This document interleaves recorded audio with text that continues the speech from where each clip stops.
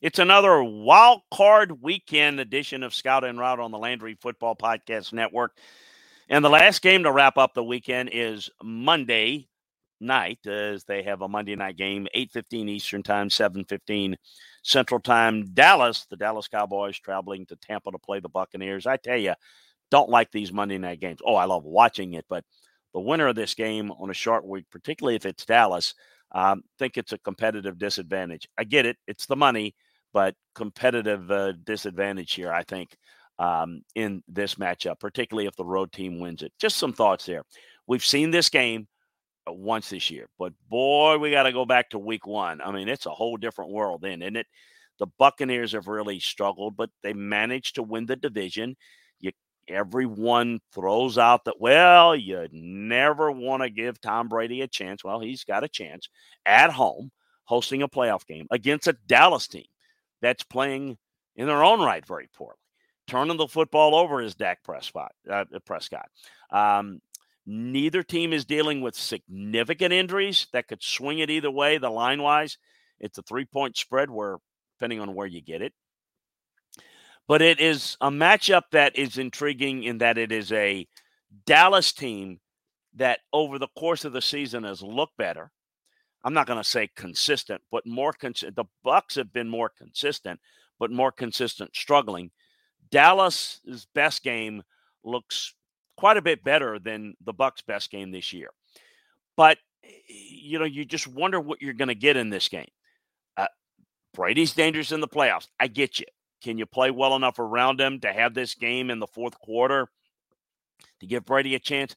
That's going to be a key. The Buccaneers' offensive line was certainly a big part of the problem, but Brady has really struggled with getting defenders in his face in the pocket. He wasn't, very good this year at avoiding pass rushers. And you say, well, he's never moved very well. He's always been very good at sliding and buying time and getting the ball out when he needs to. He's not as good at even avoiding in the pocket as much anymore. At times he looked rattled. He put the ball up for grabs. I'm curious to see how he matches up and how Dallas's pass rush matches up. They're averaging 4.2 sacks per game. Dan Quinn has got his team over the course of this year playing well, but they play better at home. They play better on turf. The pass rush, getting that first step movement up front, has been pivotal. Facts, they just haven't played well on the road as good defensively. That's going to have to change this week. Michael Parsons is going to have a great game. There's no question that getting the ball deep is not something that Brady's going to be able to do in face of a good pass rush. So what you've got to do is challenge your corners. We've got to get home with pressure. We've got to manufacture pressure, and we've got to tackle well in space. He'll get the ball out quickly, Will Brady. But you got to limit the throwing windows, and the Cowboys' pass rush is going to be the path to victory in this game. Tampa finished with the 7th highest rate of short throws during the regular season. They will dink and dunk it. On the other side of the ball, Dallas's receivers against the Bucs secondary. Once one of the better pass defenses in the NFL, the Bucs defense has really struggled. It held Dallas to 133 yards in the week one. Bucs secondary even held opponents to a 77 quarterback rating with a 7-6 touchdown interception rating in the first 5 games. But boy, has it changed. I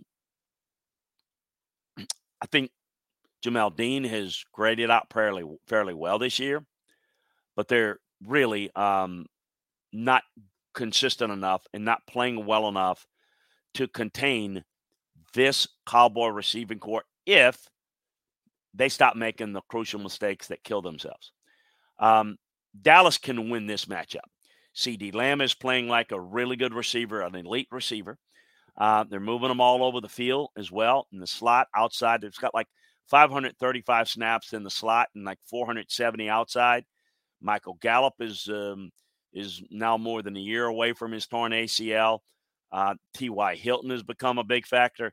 If the Bucs defense, the secondary, doesn't play well, going to be a problem. Dak Prescott is the wild card in this game. Dak, if he's going to be the elite quarterback that he's been paid to be, he can't be throwing picks in the playoffs like he's done at the stretch run of the regular season. Look, he's a star when he's on, but stars don't make crucial mistakes and off-target throws. And I think those are the things that separate Dak. When he's really good, his good plays are elite, but his bad plays are not. And to be a great quarterback, your bad plays have to be good, meaning you can't make mistakes. You can't put the ball in harm's way. Tampa Bay's pass rush isn't nearly as dominant as we've seen the past couple of years. So I do think there's going to be a lot of playoff pressure here. Mike McCarthy, game management. I think this is going to be an interesting matchup because it's going to be prime time, everybody focused. Bucks and Tampa, are you going to get it done? Are you going to choke in the playoffs? That's going to be the narrative. Or Cowboys and Dak, are you going to get it done or choke in the playoffs? You're going to have that narrative for whoever loses the game. So, to me, who's going to jump out, take it over, and win it? I think Dallas is more capable of winning the game. But I also think they have proven to be a little bit more mistake-prone and maybe more capable of losing it if they play poorly. I just think Dallas is the better of the two teams. You got to go with that in a game where I'm not overly impressed with either. But I've got further details on this game over at LandryFootball.com, so make sure that you check it out. Take advantage of our holiday savings special, as well as subscribe, like, and share the Landry Football Podcast Network wherever you get our football show content. Now, for the route to victory on Cowboys-Bucks Monday night wildcard playoffs, let's head on over to our Vegas Insiders.